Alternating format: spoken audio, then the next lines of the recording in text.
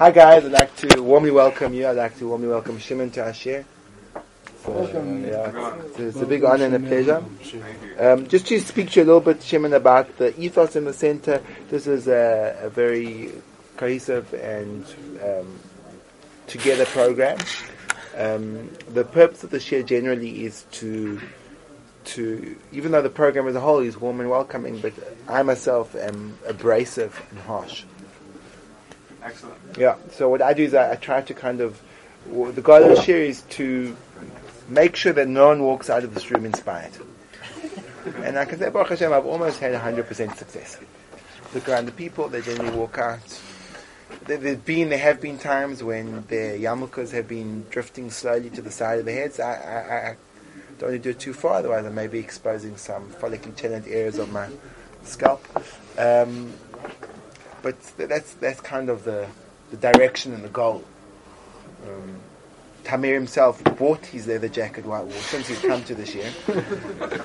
He started biking. He started biking. He's like shopping around for a helmet with horns. He hasn't found one yet. In Israel, they're hard to come by because they use them for shofars.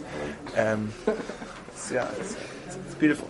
So it's just a kind of an overview so that you know where you've got context, because the mix is a diverse population group mixed over here. There's the South Africans who we speak the same language. They get my jokes. There's Americans who look at me with that kind of tolerance, like they wait for me to get over the little South African things. There's an occasional Australian or two who are here because why not? In yeshiva anyway, got nothing else to do. There's even an occasional Mexican, the marshal. You have to hold him back. They kind of like to, if they could, they'd rather be eating tortillas, but drinking margaritas. But so that's I think that's covered it all. In terms of the personality mix, we've got a wide range of personality types in this year. I point them out from time to time. We have the section of the share incredibly intense. They hate it when I say do things like this because they just want to go weiter. I do it deliberately because this is about working on their midas. And so the longer I go on like this, the more they're doing entrenched and I say it's cast, I'm working on it, it's beautiful. Then you get the guys who all they want me to do is just speak this drivel for the entire share, and then so it's a complex mix of people, it's a complex dynamic integration of personalities. But I feel very much for myself and for the people here. It's passionate. It achieves a goal. People walk out of here broken and uninspired.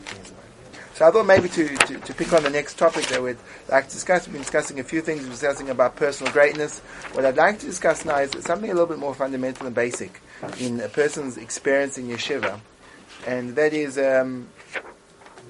something which we like to call Gemara, Talmud. Now, Shaka. Rav Valbe has a shtickle on it, but I'm not going to base myself on him. I just always feel bad if I've got a book open in front of me. It also lends a certain amount of legitimacy to what I'm going to say. Even though the words I'm saying have no relation to the book, people think they may have. The Talmud, the Gemara, that's what we spend most of our waking hours doing in yeshiva. Or at least we did until the advent of internet. Now most of our waking hours spent either on the internet or thinking about what it would be like if we were on the internet. But I'm saying before those times, let's speak in the theoretical world where yeshiva bochim, and yeshiva was yeshiva. By the way, internet vibe today, 2:00. Just there's an internet vibe. We have a VAD on internet. It doesn't mean that the VAD is screened on internet. It means that the topic of the VAD deals with the issues one is confronted when exposed to going on the internet, how you should use it. We've got a whole kind of. Those of you who are part of the VAD, you can get updated on Twitter and on Facebook. It's really amazing. It really is amazing. It's amazing. We give at the end of the VAD, we give out free Blackberries just to make sure you don't miss out on life for 1 second. To make sure that even when you've got your Gemara open, you can still be distracted. It's beautiful. We're really working things out. We're making progress. Before long, we'll have everyone out of base medrash. So Gemara. I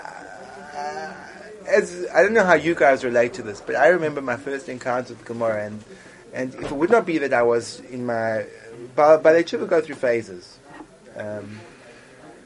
But the tshuva goes through phases. There's the initial phase. It's the romance phase, the honeymoon phase, where there's actually nothing in the world that can stop you. There's nothing. When the Baal Tshuva goes through that first initial phase, there's and I apologize for those of you who have not done Tshuva yet.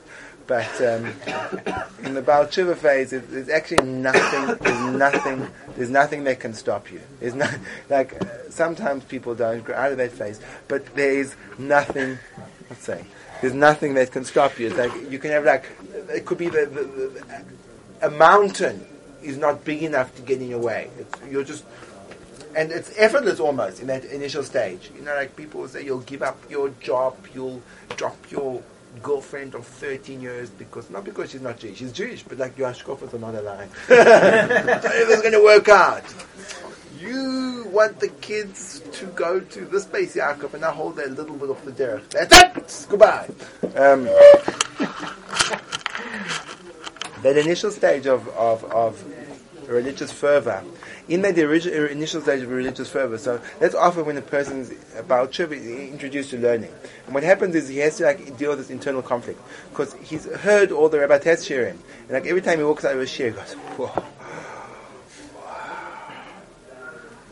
And the only time he lands is when he tries to say it over to a friend that's not in that kind of euphoric state of Baal Tshuva-ness.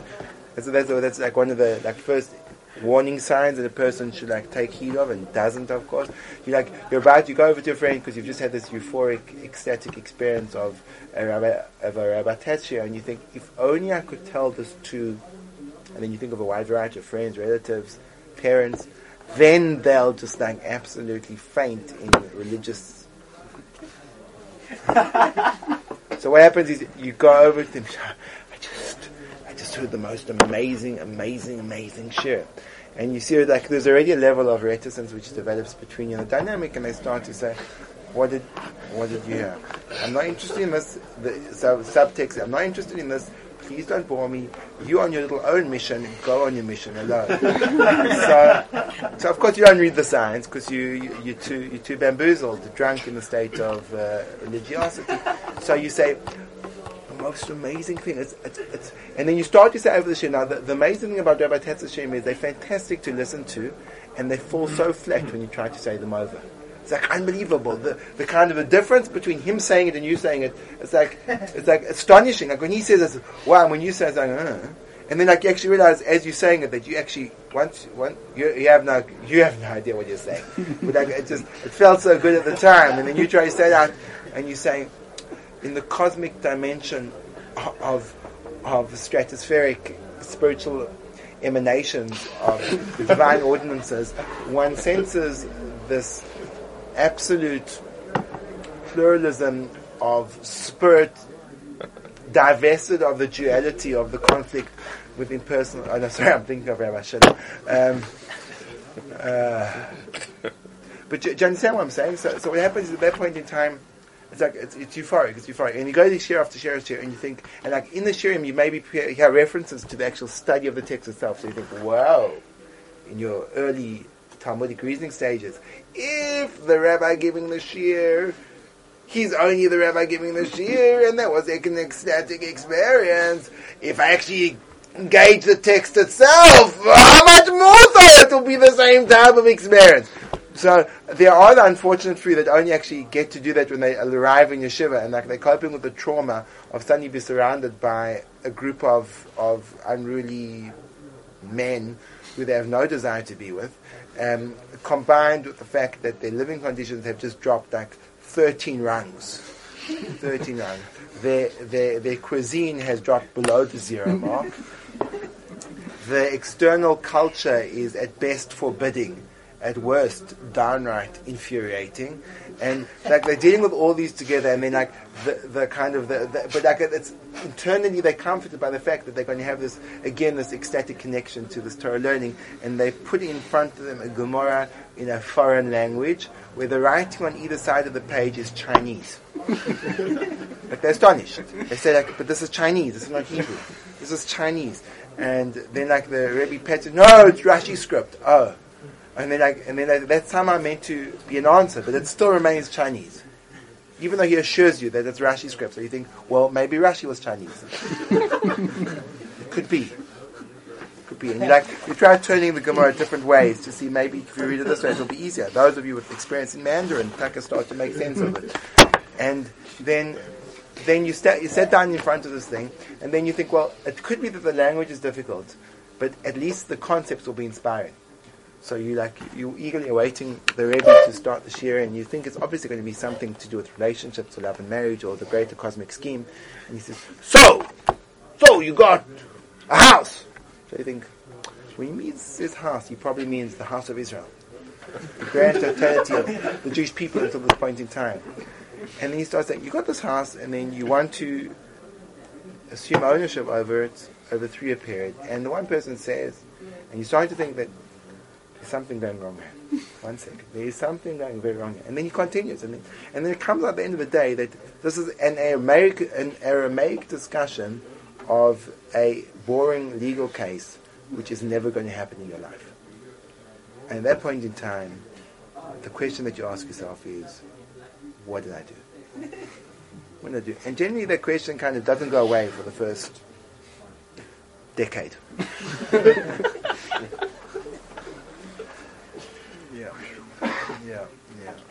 Yeah, I think it's achieving its goal, no? Uninspired. So therefore, I think it's pertinent, if anything, to discuss the notion of Limud Gemara. Why is it that? What is it that we're doing, and how do we do it, and why? So what happens is as follows. Generally, what happens at that stage when a person does this, and it kind of persists, is because of that initial from explosional inspiration, that gives you enough energy to push through the difficulties.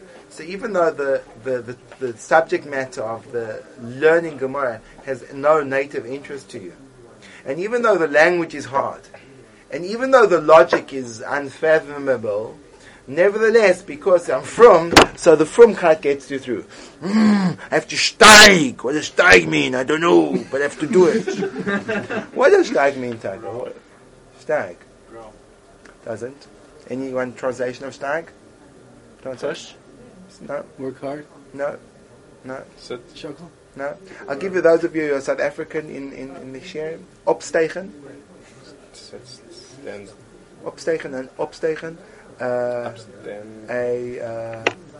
Vluchtig. Maar een opstegen. Vluchtig. Speaking Afrikaans. Yeah. So an opstegen in Afrikaans is probably the equivalent Yiddish expression would be an opsteigen. Opsteigen. It means take off. Steig means to shoot up, to rise, to actually grow is good, but it's not grow. Wachs is to grow, but steig means to lift up, to fly basically, to fly. So people know they have to steig, and they know that somehow this is steiging. They don't know what steiging is and know what this is, but they think they have to steig, and it's steiging, so they steig. Oh, what are you doing? I'm steiging. How are you steiging? I'm holding the table and shockling back and forth. What's shockling? Going back and forth. That's taka true. Shockling means to shake. To shake. So like people, why don't I shake like this? Why does the shockling have to be like a rhythmic back and forth way, like remnant of some type of autistic behavior? Why can't it just be Sorry guys, I apologize. Shimon, I apologize. Generally things aren't this out of control. Listen, it's always after Shabbos I'm a little bit bitter that I'm not spending my Sundays at the pool with like beer and did you hear that? It's a steak going on to the barbecue. I must smell the aroma, can't you? Jumping into the pool. Maybe just dangling my feet in the pool. Beauty! Oh, Beauty! Bring me another beer, please. So there's South Africa. So it's a problem. So yeah, you are steiging away. How you been? I mean, steiging. How have you been steiging? I've been steiging. I've been steiging Gemara. Question: What are we doing? Why this? Surely it would be more productive. There's a variety of different options, and this is questions which are often asked me by people who come here and they suddenly once the frumkeit subsides and they have the courage to ask questions. Generally, some people never have the courage. They say, Rabbi, you say yes. Rabbi, why are we learning Gemara? What do you mean? Why are we learning Gemara? That's what you have to learn. So then, like, if that works, and then the guy goes away, and it's like, sure, we're relief. And then sometimes they persist, and they say, wouldn't it be more efficient, considering that we're coming out with very limited halachic knowledge? And the truth is, if you invest in it, if you spend 2 hours a day on Kitzur Shulchan Aruch, you could cover the majority of the areas of Jewish law within the first 4 months. Like, it's so funny, I was once speaking to a Rebbitzin on the phone in regard to a shidduch. And I was inquiring about the girl, and she said, well, she was in the Vay for 2.5 years, and then she learned Kol HaTorah Kula, and she left. Kol HaTorah Kula, she learned the entire Torah, and then she left after 2.5 years. I was trying to figure out, one second, she learned Kol HaTorah Kula in 2 years, 2.5 years. And in yeshiva, like, before you've been there 5 years, you're not really scratching the surface. So one second, there's a bit of a dichotomy over here. What's going on? So it's quite obvious. If you want to learn Kol HaTorah Kula in terms of the mechanics of the way Judaism operates, it doesn't take that long. To learn the basic halachas of daily functioning, the halachas of the festivals, what you should do and what you shouldn't do, and having an overview, it doesn't take that long. The time-consuming part of our yeshiva is the Gemara part. That's what takes the time. If you kind of take that out of the syllabus, remember, you can just get so much done. By the end of a year, you can have Jewish philosophy down pat. You can have 100, by the end of a year, in 1 year, you can have... Some people actually do that. Hey? And there are people who do that. Imagine, Jewish philosophy, but I can see, I'm actually recruiting for another yeshiva. Jewish philosophy, I'll give you the address when the share is finished. Jewish philosophy, down pat. And Jewish law, down pat. And an overview of the Chamisha Chumshay Torah, down pat. You get it all down pat. And then, like, the Yeshiva Bacher comes back, the Yeshiva Bacher has gone through the Gemara learning system, and he comes back after his year in Yeshiva, and, like, I don't know what the setup is with you guys, but often in South Africa, you've got these, like, often you'll be associated, you'll be a member of an Orthodox shul, whereby there's, like, a core of, like, semi-kind of from people who really have no clue about Torah, but they're showing them Shabbos. And you've just been in Yeshiva a year. So they're all going with the premises that you must have learned something. So you come back to, you've been a year in yeshiva, so they come back and they say, would you like to daven? And you say, no, I don't really, I can't really be a sheikh tzibur. And they're like astonished. They say, 1 second, you were there for a year. So they assume, obviously, you had a different area of specialty. So when you come to the laning, they say, will you lane for us, please? And you say, I don't know how to lane. So now again, they're really starting to suspect if you were there for a year. So then they obviously ask that, can you blow the shofar? No. Shecht? Are you a boyel? like they're trying to figure out, like, what did you actually do there? So you have to be honest with them. You say, listen, ask me how many years does it take if you're in a field where there's a system of crop rotation. So you're in this field, this guy's like looking at you like he's expecting you to be a shaykhah. You're in this field and there's crop rotation. So he goes, okay. So how many years? How many crop rotation? Go your Ravona. Hey, on. So he says, you don't want to daven. Come on. So you go, I don't know. So you say 6, 5. So he goes, why? Getting very suspect, and like he's starting to doubt your sanity. And like, especially now you get really inspired. So you say, well, see, according to Rav Huna, even though it says in the Mishnah, Gimel Shanim, it depends, because the whole thing started with Mefuzais, not Mekutois, Mefuzais. And if you do, because you did that year, that's how you go to the Rashbam, now there's Shayim HaChayrek, in the years in between, so they mitzvah have to be one. So even though 5 years, it's enough for 3. He says, I think there's another shul in the area. Maybe it would be more appropriate for you to go there. No, it's very strange. It's very strange. So essentially, we have to think about what yeshiva is. Essentially, what yeshiva is, let's call a spade a spade. Yeshiva is a place where you learn how to learn Gemara. That's really what it is. Not that, of course, that's not what it is. That's really what you spend most of your time doing. What yeshiva is definitely not that. The yeshiva is not there so you can learn Gemara. The yeshiva is there to build you as a Jew. But somehow there's been an equation created between being a Jew, being a Ben Torah, whatever it is, steiging, that mystical word. There's been an equation drawn between that and learning Gemara. That's what's happened. That's what the system suggests, no? That yeshiva is where you build yourself as a Jew. And for some reason, building yourself as a Jew is seen as being fulfilled by spending the large majority of your time struggling through the Talmud, which is written in a mixture of Hebrew and Aramaic. And it seems to be that the choice of subject matter is not necessarily based on a person's vocation in life or halachic relevance, but it's just seemingly random. None of us, I think, are going into the field occupying profession. I mean, it could be the South African, some of them are thinking about it. Squatting in South Africa is a major pastime, but generally it's not so popular amongst white people. Black people are generally the ones that land up without homes.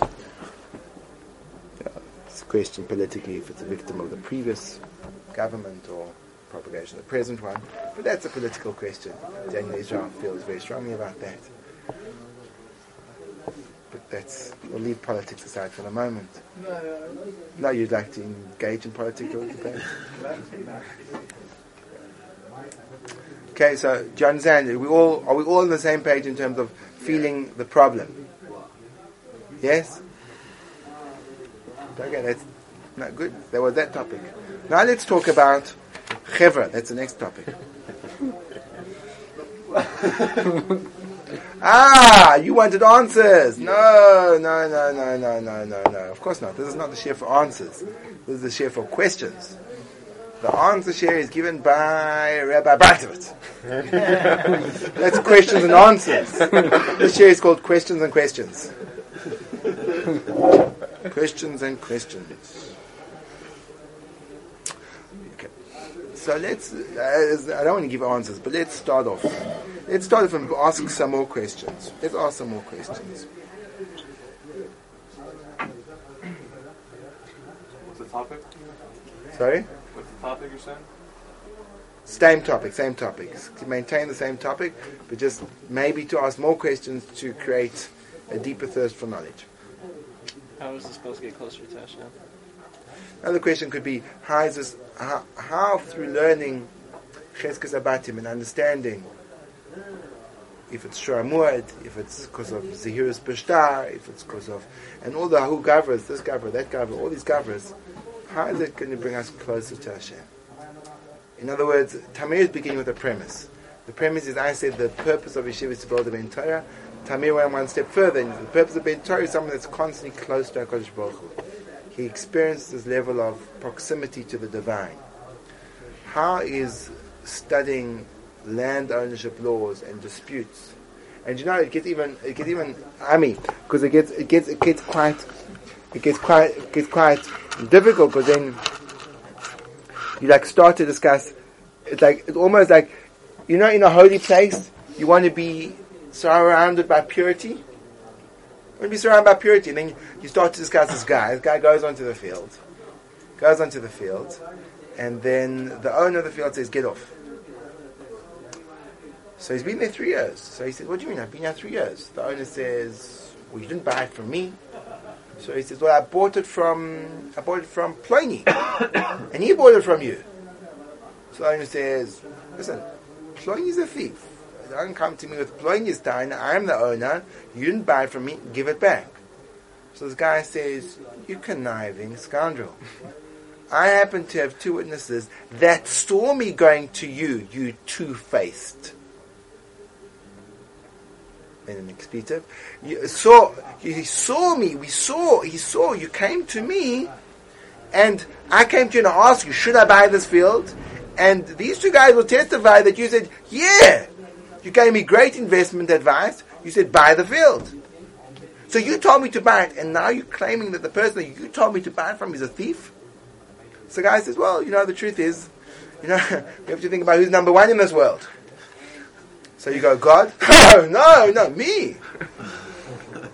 And that guy was hard to deal with. He stole the field from me. So I thought, what a fantastic scam. I'll get you to buy the field from him because I know you're a nice guy. So I'll take advantage of the weak and downtrodden. And I'll get the field away from you. Oh, what spiritual upliftment. Gosh. There's nothing like exposing to that Kanayvim Ganovim to get you closer to the Eibishter. Oh, Eibishter.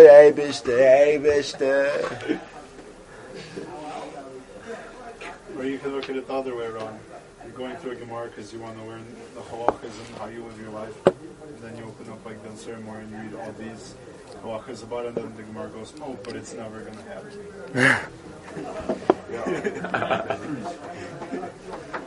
Joish v'kibel schar.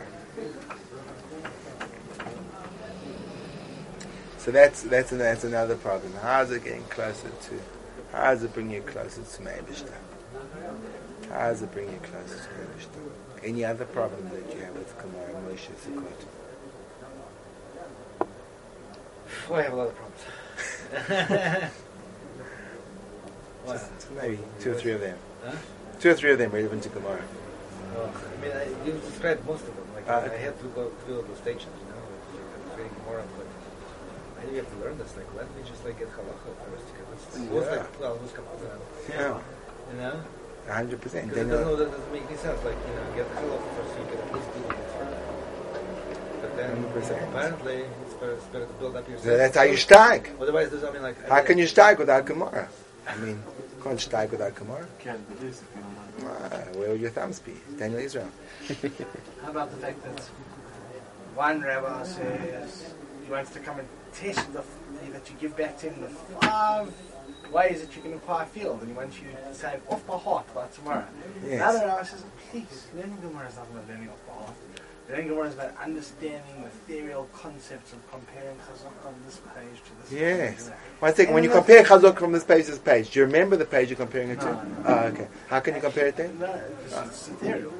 And then the third rabbi says it's all about understanding to be precise in the Rashis, to understand exactly what the Rashi is Pashut. saying. So, they all must be beautiful ways of getting Rashi. Yeah. And all right. And while we're learning all this, we're completely ignoring the other half of Torah. Right, and that's why you come back after you're in yeshiva, and someone says, "So, can I do this on Shabbos?" I don't know. You know, depends. Are you on the field?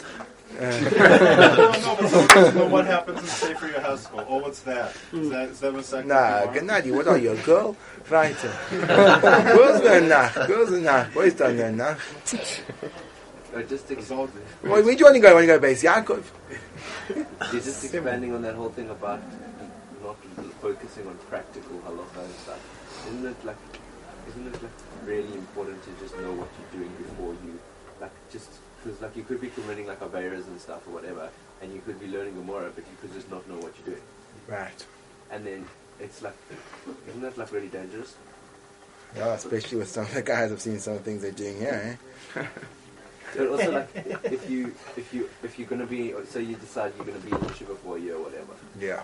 Then getting out for the bringing up your family or whatever later in life, isn't it important to go through what's practical first before going through what's theoretical? Right. So. Right. This seems like a good strategy for the 10-year plan.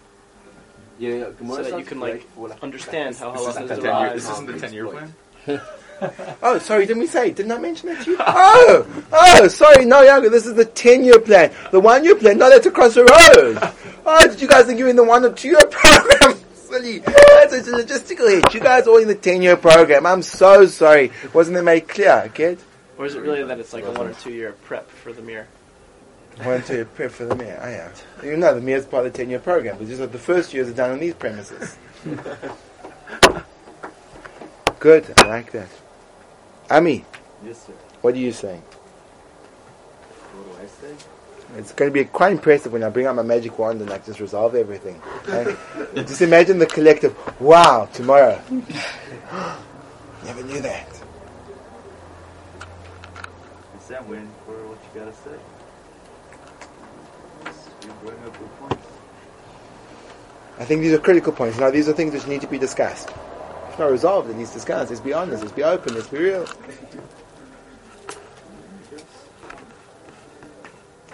Okay, Rabbi Yisrael.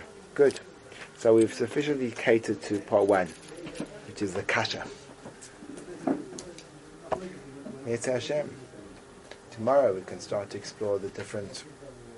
What I'd like to do, because I was thinking in terms of my own personal progression from not being exposed to Gemara to now 22 years later, and I was trying to think in terms of looking back, what's happened, how has it changed our relationship to learning Talmud. So maybe we'll just share some ideas, Mitzvah Hashem, tomorrow, about the process and understanding why we're doing it and why it's important and why it's maybe the place to invest our energy. I think so. Start it again? Hey? See what happens when I start learning again. It becomes a sugya for me. Till now, then Gemara was not a sugya because I wasn't doing it.